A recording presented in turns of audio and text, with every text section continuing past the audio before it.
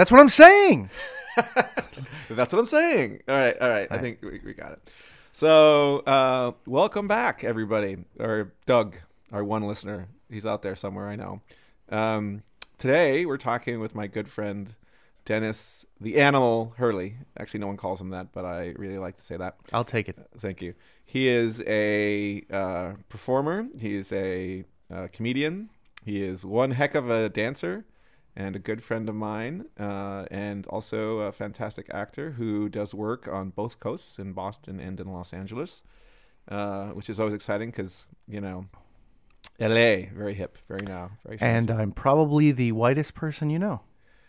That's true. That's true on a purely, you know, factual basis. A literal physical level. Right, yeah, exactly. The people at home might not know this. Doug might not know that I'm an albino. So let's just get that out of the way. Right, and I always find that interesting that's you know, I don't know, it's something that's I think is important to you, right? Like to explain that to people. That's an interesting point because it's not. It's like there have been stretches where I forget that I have this genetic condition.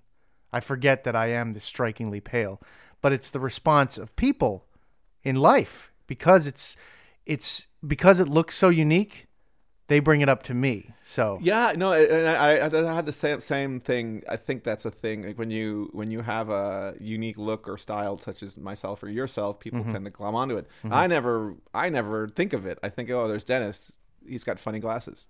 But I'm teasing. But like my point is people think that too. I'm sure. No, but my point is like it's not the thing that like it doesn't in my head is not the thing that defines you, right? Or just not a thing that I mean I guess it's true of anybody really. It's like if you're a decent person, you don't sit there and say, well, I'm judging this person by how they look or their feature.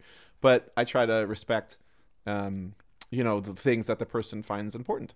So yeah, that is not the direction I thought this thing would start with. That's okay. No, but cool. So as we said, you are a fancy pants actor and performer, writer. Actually, I'll leave you this. Like, do you want to kind of share your recollections of how you and I met back in the day? Absolutely. The year was 2010, correct? Correct. I have a T-shirt that proves it. 2010. The 2000s were over. They were done. The heady days. The decade we're in right now. That's when we met. Yes. That's 2010. We met summer of 2010. What was the temperature? The temperature was... I guess what I'm saying is like, was there something in particular that stuck out about that? I mean, like, I think the date is less important as to the circumstances. Absolutely. So you and I were both living in the Boston area, and we were both somewhat involved at Improv Boston, a comedy theater in Cambridge. You and I were producing stuff there, taking classes, and we hadn't met each other at the theater, but we met at the bar down the street called the Cantab Lounge during a now non-existent pub crawl that Improv Boston used to do. When was the last time you were on a pub crawl? I think they just had one that year and the year after. I was talking about you. Like, when was the last time you were on a pub crawl? Oh, that's a good question. I love a good pub crawl. 2013. My younger brother's bachelor party. You spent a month there one night. It was a night. It was a night. Oh yeah. So my recollection is that so you know, Improv Boston is a community, and yes, in any community there's a sort of an understood kind of hierarchy of like, if you're new, you're like, oh, I want to be on stage, and once you're on stage, like, I want to be on the bigger stage, and when you're on the stage, you're like, I want to be on Saturday Night Live or whatever it is. Mm-hmm. What I remember is that like there were so many, like, I was not, and still I'm not, like the best improv performer ever. I'm not even, you know, really what I should say is I'm a bad improv performer, because mainly more than anything because it's not like in my heart to do it. But the point is, at the time, I saw, you know, I could tell who was good at the theater and who was great and who was interesting. And I just always remembered your performances. I think the one that struck me at the time was your Doc impression from That 70s Show. I'm kidding. Right. Kirkwood. Yeah. Call back to the first episode, people. No, from a improvised show, or partly improvised show. Can you share a little bit about that? Absolutely. That was called 1.21 Gigawatts. And that was birthed out of actually the stand-up scene. I was doing stand-up. I was just starting to do stand-up, and there's a Boston stand-up named Rob Crean, who I watched his act, and at the very end, he does sort of this quasi-Marty McFly impression. And so after the show, I went up to him and be like, hey, I do a Doc Brown. And then it just spiraled from there. People said, why don't you guys do like an improvised Back to the Future? And, it'll be fun. The audience can choose the time period. So it's like interactive. And it turned out really well. I think we sold out that whole showcase. Yeah. And I think that's the thing that struck me about it was that, I did used to work for NBC Late Night, which meant that I had to do work for something called Friday Night, and then also for The Tonight Show, kind of on the periphery of that. But the point is we saw a lot of comics there, and I feel like I had a sense of like what made a strong one and what made the difference between someone who was like strong and ready for prime time and someone who was just sort of doing it because to amuse himself. And I always appreciated the fact that you were a performer first and not just there making yourself or your friends laugh. Well, thank you. And I think a distinction is that before I had jumped into the improv sketch comedy community in Boston, I had lived in New York City for 5 years. So I'd already made a serious go of it as an actor, pounding the pavement in New York City. So I already had that mentality going in, and I think that's what helped me. And so you spend a lot of time, you and I actually have done a couple of projects together, including something called A Little Push. Yes. And can you share a little bit about that and kind of how that came to fruition? Yes. So after we met at the pub crawl, we became friendly. We weren't quite friends yet, I think. We knew actually Emmy. Yeah, and then and then I had also, you introduced me to Emmy, who is a collaborator, good friend of mine as well. And when I would hang out with Emmy, I would sometimes, come back, and you guys were roommates at the time. So I had come back, and in a different part of my life, I have my cousin, Michael Skinny Cavallo. He's a rap artist, a singer, songwriter, activist, and at the time, I believe it was 2011, when it was 2011 was when it was because conceived. It hit film festivals in 2012. Yeah, 2011. Skinny Cavallo and I are 2 weeks apart. We've been best friends and for you're life. Cousins too. And we're cousins. We're first cousins. Our moms are sisters. So we see each other out at the holidays. And one holiday, I think it was 2010 into 2011. Everybody got these numbers down? Yes. Write them down, please. I really love numbers. Can you tell? Dennis loves numbers. Okay, but Christmas, I was showing him footage of a movie I was working. What date is Christmas? It's December the 25th. Correct. And I was almost getting done with my film once again. It's a short film that I wrote and produced. I was a and you were an executive producer. Executive producer just by virtue of the fact that I was part of the Kickstarter. But you still. Sure were, and you donated a sizable amount. So thank you for that. You got the project done, which is the most important thing to me. How good the product was, that's a whole other story. But once again, and I was showing my cousin some of the raw footage, and he was not showing, but letting me hear his latest track. And we just looked at each other and said, this could kind of fit well into this concept.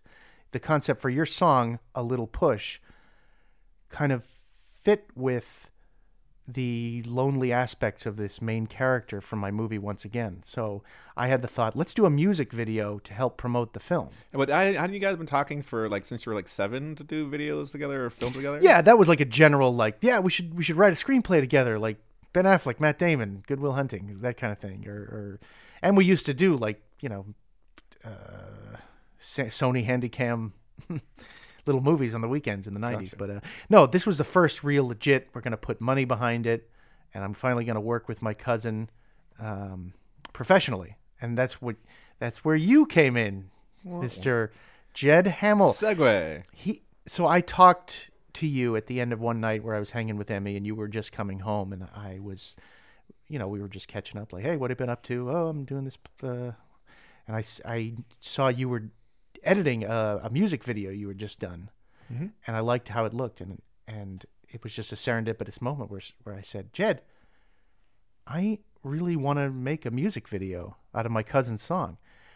And I started to explain the world that Skinny was in, and you knew everything about it immediately. You had such a great music-based knowledge. Like I mentioned the name Slane, and you're like, oh yeah, he's the, and you just had it. And I was like, okay. Trump. Yeah. And that's when in my mind I said, you know what? I've seen Jed's work, and I like hanging out with him, and he knows what he's talking about. So those three things, I was like, he's going to direct this music video. It was interesting because I'm going to flash forward and go back to the middle. Yes. So flash forward is that, that film, or that, it's a music video, but I consider it a film because it's much more of a story to me. It's like a hybrid. Yeah, it definitely is. I part of the reason why I did that was for marketing purposes, but also because it really was. But so flash forward, we got into around 15 film festivals and got nominated for a few awards. We might have won one award. Either way, the point is that that's part of the fun of it, right? Is to create a project and have it be seen by folks. And one of my favorite memories is seeing Skinny. We premiered it in Los Angeles. We actually premiered it here in Boston, which I'll let you talk about. But also the premiere that I remember, frankly, the most is the premiere we had in Los Angeles, because we had it at the Chinese theater. It's actually called TLC Theater now, but it's kind of the famous theater in Hollywood that has like the Hollywood Walk of Fame. And your other cousin Skinny and I kind of went hiking up into the hills before, and we came back down and then sat and watched our creation on a giant screen.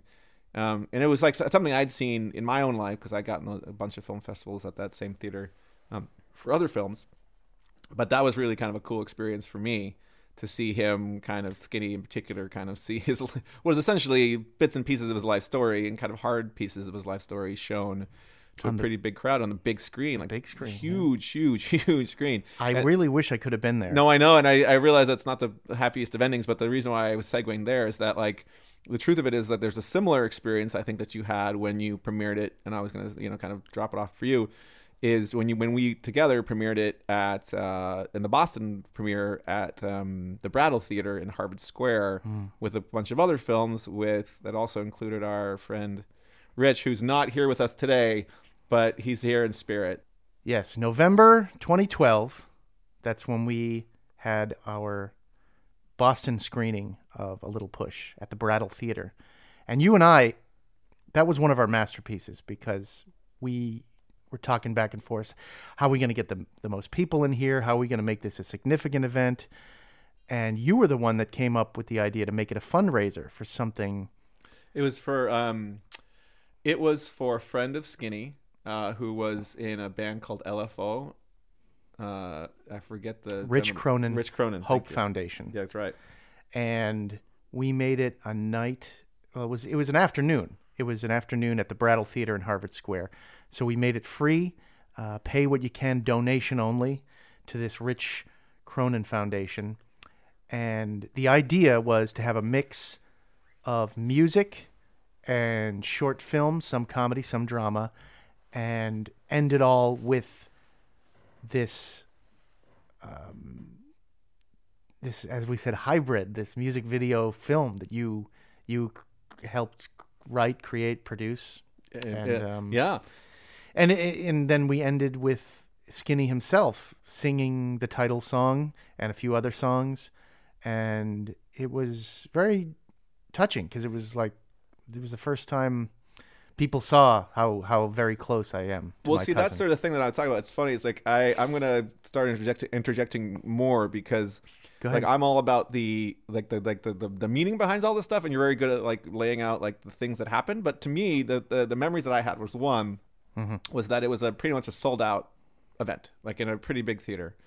That's number one. Number two is that I had produced one of the films. I had written, directed, edited, and like just basically creatively owned the other one, which is The Little Push, and then also produced a film called The Legacy, which won Best Film at Comic-Con, has a million views on YouTube. One stars the kid from Zoe 101. So it kind of was this fancy film that people kind of think was cool, right? And so my biggest memory of it was just how much people not in a bad way, just didn't care about anything that I was part of, but were so excited about you. Like they cheered so hard for you, and they were definitely all there for you.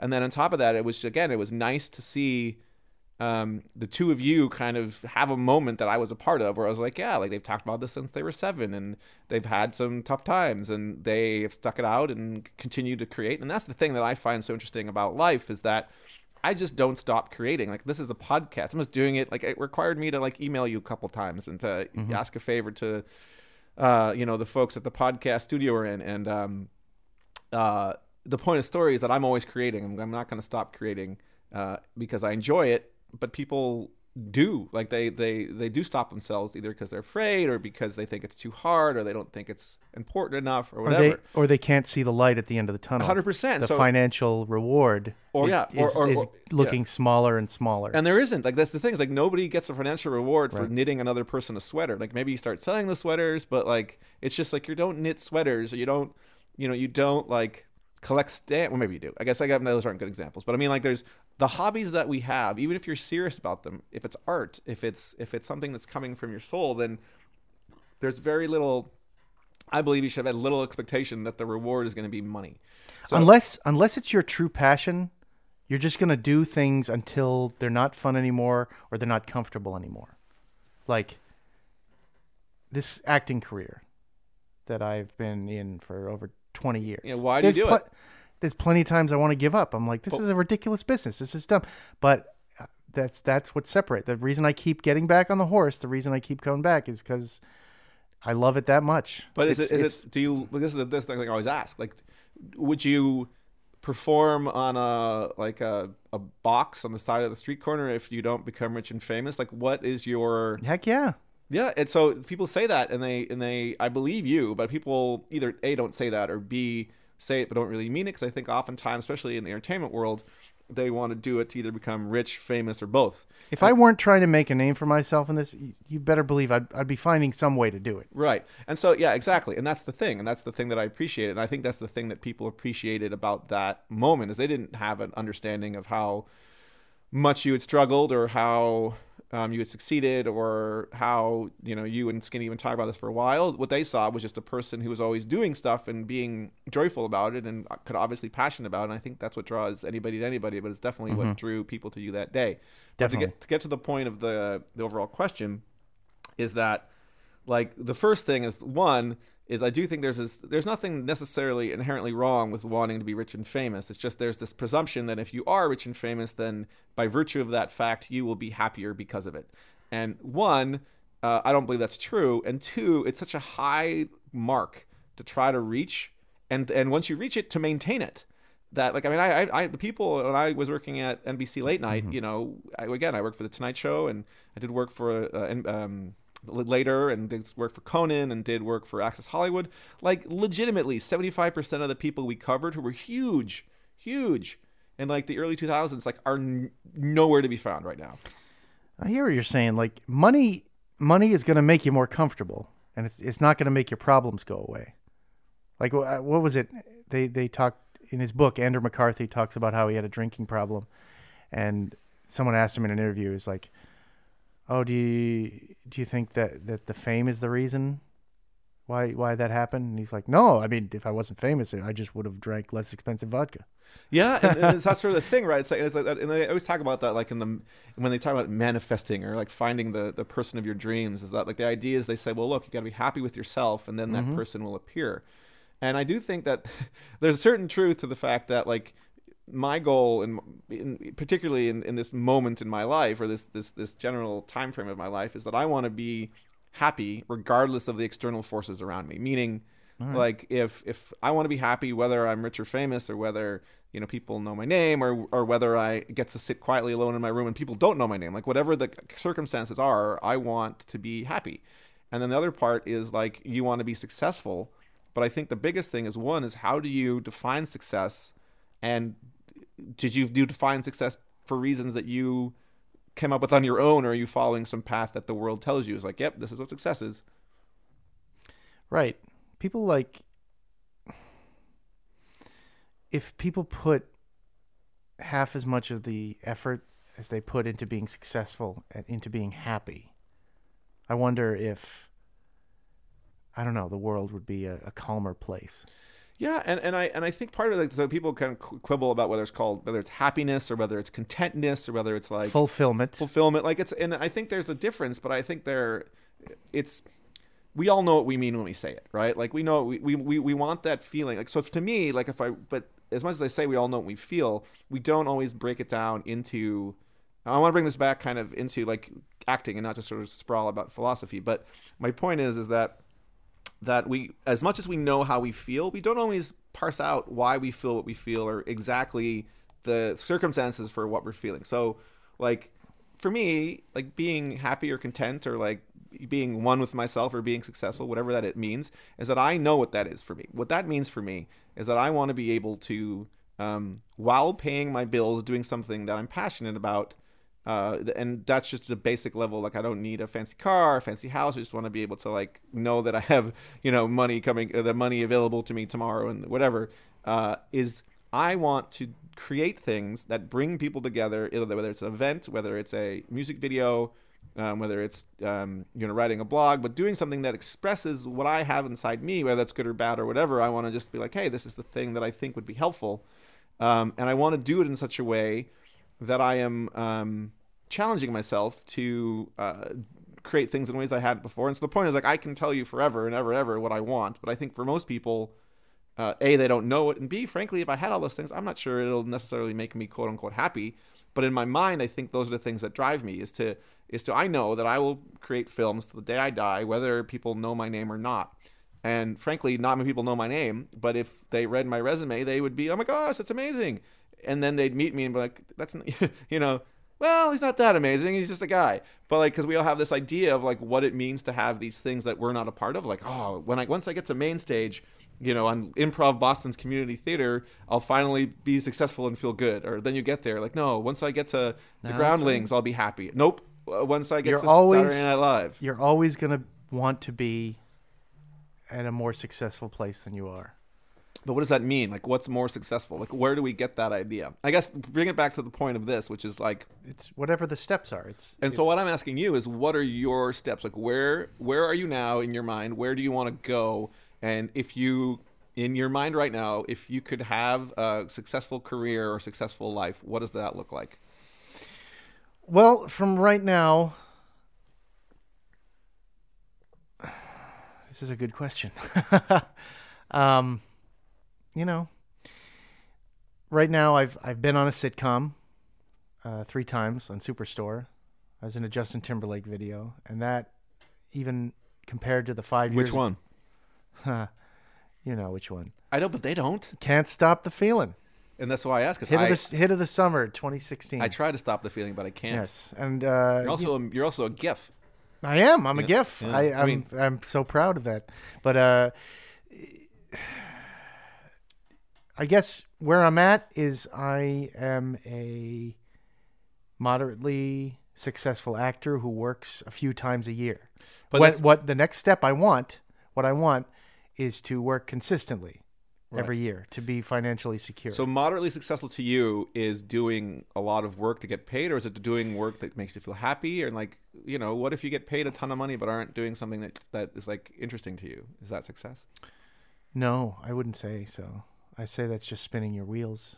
Unless you do something with that money that fulfills you. Right. So my question to you is why aren't you at this very minute successful? Because the way that I look at it, in your mind, that is. Mm-hmm. Yeah, I know. Because the way I look at it is like you're doing interesting work on many levels. So just real quick, this is the math that I see. Okay. Is that you, in the time that I've known you, you've progressed in your ability to, in your craft, which is just my own opinion. But what is a verifiable fact is that you've progressed in the stages that you've been on, the breadth of kind of stuff that you've been doing, and the quality of that work, as well as the kind of standard issue of what we think success is. So to be very specific, in this very moment, or this, this time of your life, to your point, you've been on a national network TV show that, frankly, is most people will never be able to say that ever. You're in one of the most seen music videos in the history of the universe.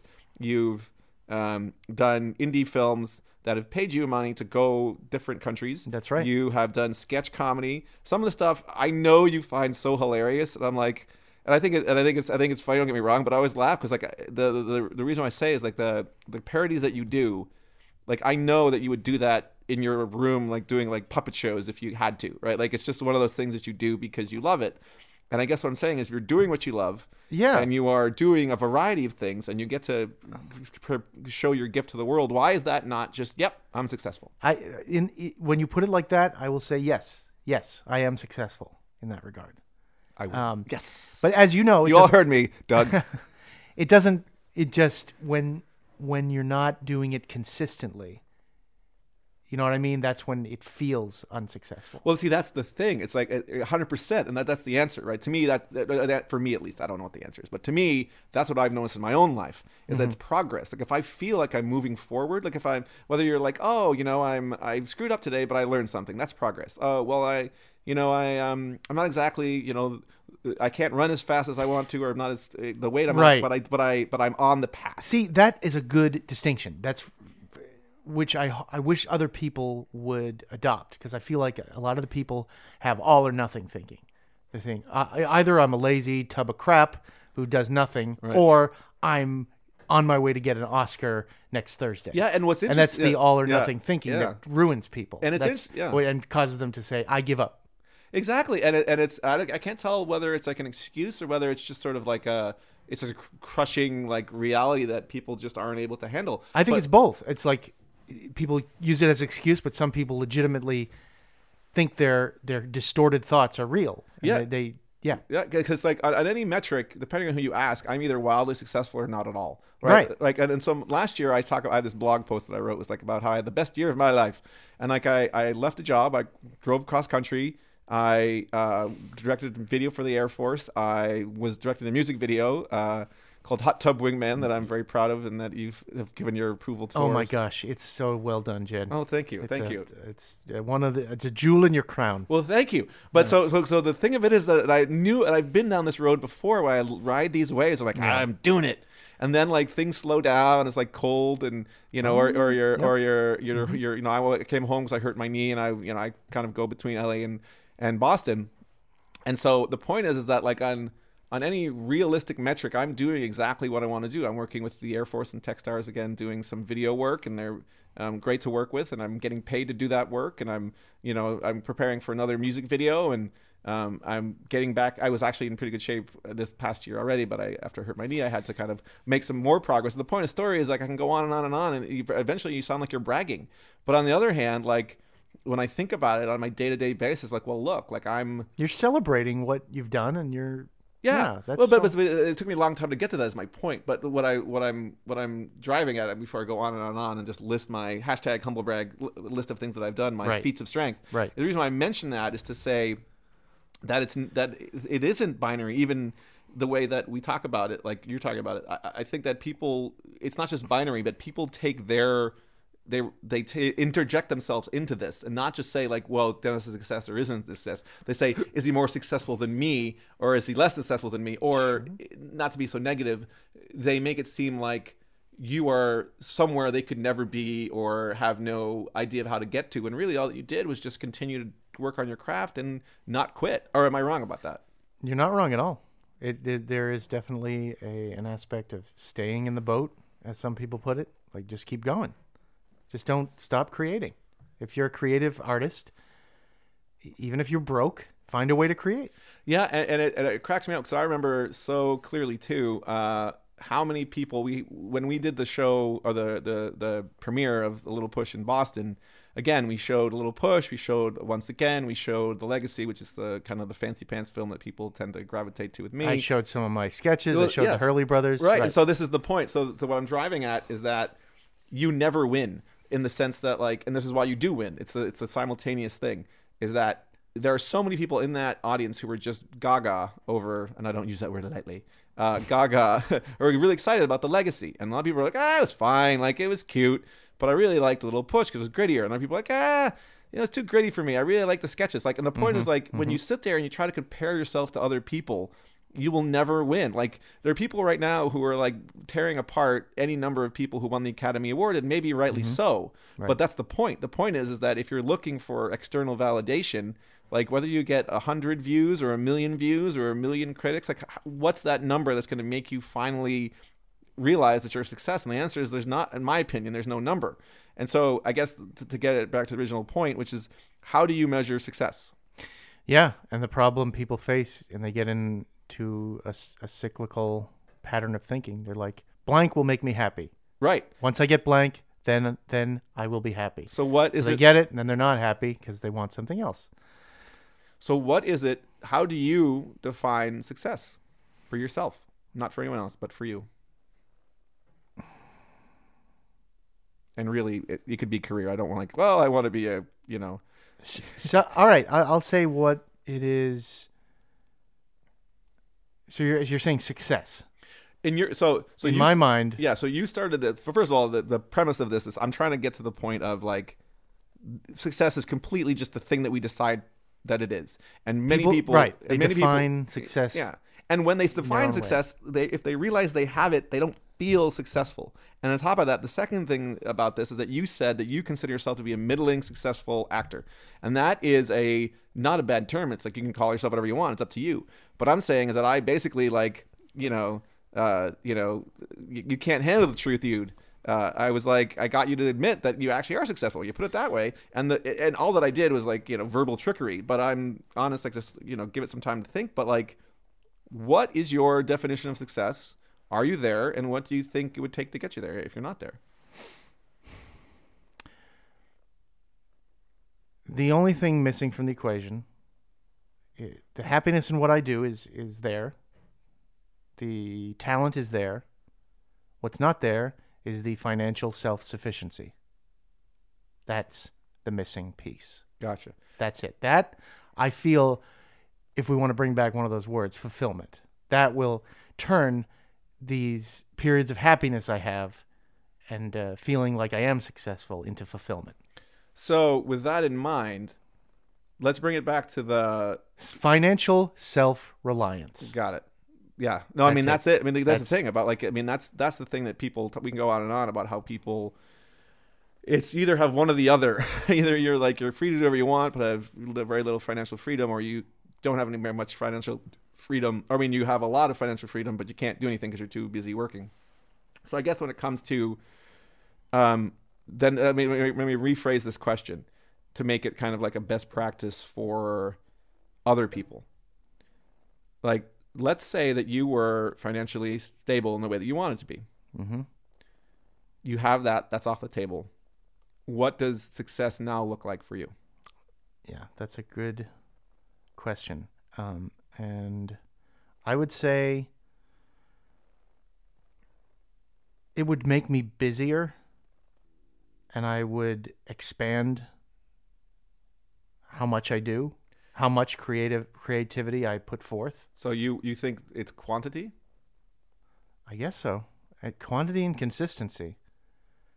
Because these days it's like I get a break and I get a TV show or a movie, and that money lasts me for... No, we're not talking about money. You have all the money. Oh, that's right. All right. I would create more of my own stuff. Yes, I would be more prolific. And what's the value of why is that success to you? Because it feels like achievement. I'm getting things done for myself and my friends and other people and creative collaborators. And what's the value of getting That's stuff it. done? That's just it. With money, you have production value. No, Without money... We have all the money.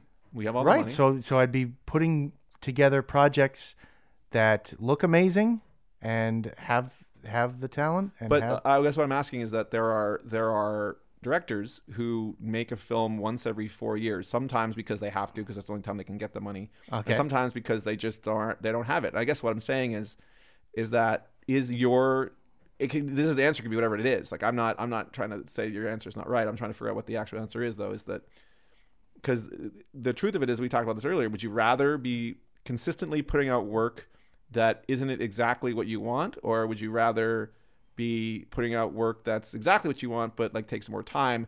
And maybe those things aren't binary, maybe they're not mutually exclusive, right? I think a combination of both would feel good to me.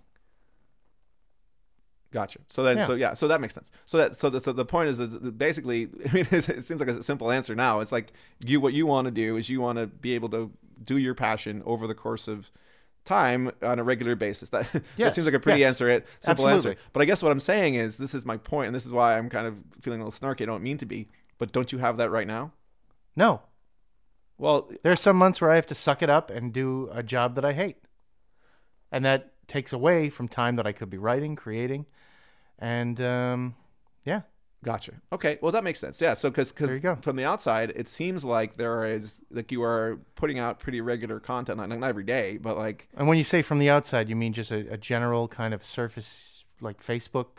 Well, no. So I guess what I'm saying or is just knowing me. Like, what do you mean? Well, so both. So what I mean is that I see you do consistent work, both in our conversations and what you post online. Mm-hmm. And that there are times when you aren't doing work where, to your point, you would act on a street corner where if you did want to do stand up, like, we could get you stand up tomorrow. And I just figured you didn't want to do it. So what I'm saying is that, like, and this is what I'm just trying to drive. We can move on to the next thing. But what I was trying to figure out is not to get you to admit anything or something, but like, I'm curious myself because I don't know the answer for me. But my point is that you are definitely doing regular work. So one is that if that's, I guess what I'm trying to figure out is, like, is there a perfect world out there, or is it just that sometimes, there's an ebb and flow of good stuff and bad stuff, and maybe that's the thing that makes good art, is having some bad times along with the times when you feel amazing? The answer to that question is yes. 7. All right, cool. That's the thing. So, like, I didn't mean to, like, kind of like, whatever, come at you like that, but I'm actually curious myself because I know, again, like, is that what you're saying? This is what I'm saying. That's what I'm saying. That's what I'm saying. That's what I'm saying. Yeah, so, your podcast name and the inflection, it's kind of like, my dream for you now is if you could get Jerry Seinfeld to come in and be a guest, because the way you say it kind of reminds me. I mean, it's kind of how he would say it. Yeah. It's not an impression. It's just like my. It's not. It came from you. That's just, it's totally me. That's why I love it. That's why the show is a perfect name. When you get into something you're talking about, and I know Jed people, so I know him, and he just is, if he wants to bring home a point, he'd just say, "That's what I'm saying." As if you're saying, I've been saying this all along. I just don't know why people won't take my advice. Why my friends won't take my advice. Well, it does happen. I mean, if I'm going to sound like a jerk here, but it happens a lot. Like, this is the thing that I've learned myself, is that, like, I'm sure there's any number of things people be like, dude, like, we saw this coming a mile away. We just didn't tell you. So it's not like I have some, like, right.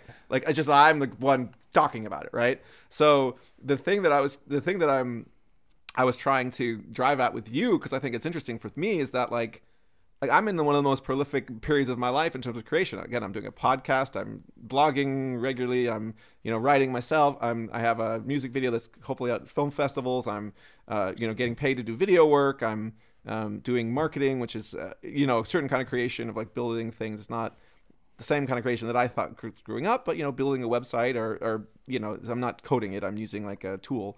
The point is that from a perspective of, like, am I being creative? I'm the most creative I've ever been. And I have 3 events coming up, which reminds me, I have to talk to you a little bit about some of your stuff coming up. But the point is that I don't feel any more or less fulfilled. I feel more energized and more, but I still have this thing that I'm not where I need to be. Right. And I don't know where that comes from. I think it's, as you said, if money weren't an issue, you wouldn't have to wake up every day and re-strategize in terms of, like, how creative can I be this month? I mean, wouldn't it be amazing if we had limitless funds and really the only thing we'd have to strategically think of is, what can I do with them? Right. No, what do I put it into my movie? Do I put it into my podcast marketing? Those are the good problems. Yeah, and you and I right now, we have a mix of good and bad problems. Yeah, and I think we're doing better than most, frankly. And I guess that's the thing. Good. Like, I guess the first thing that I would say, this is my belief, and I'm going to pose it to you, and you can see what you think. Okay. And then we can wrap this up with some kind of, like, promotional stuff. Sure. Is that so? For me, number one, I think that there is value to just creation for the sake of creation, number one. Number two, there's value in creating things and getting better at it through practice. And, I'm anything that I'm good at, I love. And because I love it, I get good at it, and I get better at it, I should say. And so I think that, again, making progress is important. Two, I don't know that it is a good thing to have all the resources in the world. I mean, the people I see who are super successful, frankly, most of them didn't. Like, there are people who were born privileged, and there's different levels of privilege, and the people who are like running the country very often didn't start from nothing. They got a really big helping hand. But the point is, the people who I know in my own life, when I look at the things that make them great and impressive and like kind of make them who they are, is the battles they had to fight. So I don't know that necessarily having like complete freedom is, I don't know if it's good or bad or whatever. I just know that there is some value to having to overcome obstacles. Yeah, but we did that. So well, that's just the thing, is that like, and I guess so let's move on. I don't know that it ever ends, I guess is the point. And I guess the thing is like, well, what's gonna make me happy? Like winning the Academy Award? Well, I think that'd be amazing, but like, that's where I come down on it. Like, the thing that I think is amazing is having cool moments like this. Like right now, it's the middle of the day, and I'm talking to, one of my best friends, and like maybe two people, Doug and my mom, will listen to it. But like, the point is like, that's better than a kick in the head. It's better than like, for me at least, staring in front of a spreadsheet. And some people really love spreadsheets, so I'm not judging. I'm just saying, for me, staring in front of a spreadsheet all day would really hurt my soul. But imagine that, but Uncle Sam is not banging down your door. True. I mean, how much better would that be? 100 times better. But I guess the thing is like, so for me, it would also be like, here's my answer. So my answer to that is that, so I was born with what's called cerebral palsy on my left side. And in one hand, my life would be a lot simpler.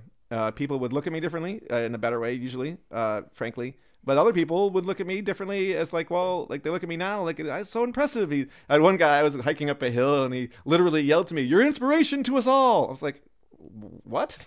And what he meant was like, he could see that I had a limp and that I was going fast up a hill. And to me, that was more condescending than anything.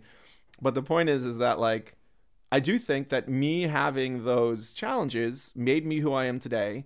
And frankly, I play basketball. I think I would be a worse basketball player if I had the use of my two hands than now when I have the use of one, frankly.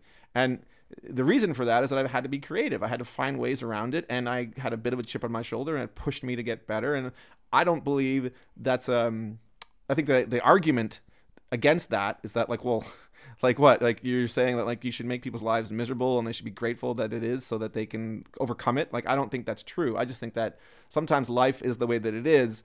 And like a coping mechanism, one, and two, like a reality is that like anything that I've really appreciated, I've had to fight for, and anything that I didn't have to fight for, I try to, but I don't appreciate as much because it's like I've had those things all my life, or I expected to have those things. And so makes sense. It's an interesting question. I don't really answer to it, but so that's the groundwork of that. And I would just keep my mouth shut and ask you to respond or have any thoughts on what I just expounded upon. Yeah, sure. I mean, your cerebral palsy, my albinism. It's part of who we are. Early in life, it made life pretty miserable, and I've just learned to use it along with my strengths. Yeah, exactly. Yes, obviously the sweet taste of victory after overcoming obstacles is sweeter than if it's just handed to you on a silver platter. I agree with that completely. Yeah. Sorry, but then there's the point at which you're, in the middle of your life, where we're in our 40s, where we're just saying, okay, where we're saying to some non-being that doesn't exist, like, haven't I climbed this mountain high enough? Yeah. Is this good? No, I mean, let's, and that's just how it feels. Yeah, well, you know what Miley Cyrus says about that? I do. What does she say? She says, twerk it, baby. No, she says the climb. There's always another mountain to climb. It's always going to be. So enjoy the journey. Yeah, I mean, enjoy the journey. Life's a journey, not a destination. Yeah, there's a lot of like platitudes, and so that's the thing. It's like I wrote this blog about how lucky I was, and I know that I'm lucky, and I know that some of the stuff that I earned, and some of the stuff I'm privileged to have, and some of the stuff I didn't earn at all, I was just born into. But I think that there's. So what you're saying is that life is a big bowl of cherries. And just live and laugh at it all? That's what you're saying? By the way, this podcast is a lot more serious than I thought it was going to be when we started this out. But so let's segue to... You think that I'm going to be funny, but I'm not. I'm a sad guy. No, but also, like, I asked you some pretty serious questions. So I take full responsibility for that. Okay, fine. Let's wrap this up Sure. somewhat. I know that you have some interesting things coming up, including some charitable work. Do you want to talk a little bit about that? Yeah, I did the movie you were hinting at before called Involution. I can't wait to see it. It's been in post-production for forever, and then it finally was done, and now it's at the festival circuit right now. It's going on. So I'm just waiting for it to hit Netflix. This movie called Involution. I played a really bad dude. And what else? What else? I'm working on my next parody. That's kind of what we were talking about before. The strategic thinking. Parodies were kind of my thing. I did a parody of Da Vinci Code. I did a parody of Baywatch, parody of Star Trek, and now I'm releasing one on the reboot of Pet Sematary.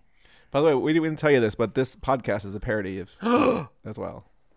Is that why Mel Brooks is sitting over there texting in the corner? Chew your gum. The main room. What else? What am I doing? I thought there was a chair. I'm trying to tee this up for you, and I know the answer to this. What? You have a charitable thing coming up. We do. Yes. Yes, Jed and I, since 2012, we're going to have our first Volta Visual Variety Hour, and it's going to have music and film and Spirit and Fingers? some stand-up maybe, and we're just going to raise some funds for the National Organization for Albinism and Hypopigmentation. That's an organization that I do some work with, and it's about providing resources and information to new parents of kids with albinism and people with albinism themselves. That's awesome. Well, Yeah. I'm going to wrap this up and say I'd love to have you on again if I continue to do this, and to say that again, my current state of thinking is that I want to have as many kind of interesting and fun and challenging moments I can, and hopefully it adds up to some sort of success. And so the reason why I mentioned that is to say that I feel like this time was well spent, so I want to thank you very much for taking the time to talk, and hopefully you thought it was time well spent. But Absolutely, will we man. have you on the show again? Yes, indeed. This was thoughtful conversation. I'm all for that, and hanging out with you. So this was fun. That could be also the podcast name. Other than that's what I'm saying. No, Conversation. Listen. If you change the name, I will never come here again. That's what I'm talking about. Okay, that's what I'm saying. What am I saying? That's what I'm saying. If you want to do a spin-off podcast called "That's What I'm Talking I do a About," different voice. So when I say that's what I'm talking about, I go, Yeah. that's what I'm talking about. That's your strictly political show, maybe. I don't know. I love it. All right. Well, thanks again, Dennis. You were a hoot as always. You were a hoot and a half, Jed. I always like talking to you. So Well, this me was too. fun. I'm glad that we had fun time. Everybody wins. All right. See you out there. Our one listener, Doug. Hope you're doing okay. Hi, Talk Doug. to you later. Hi, Doug. Bye, Doug. Okay, bye. Bye.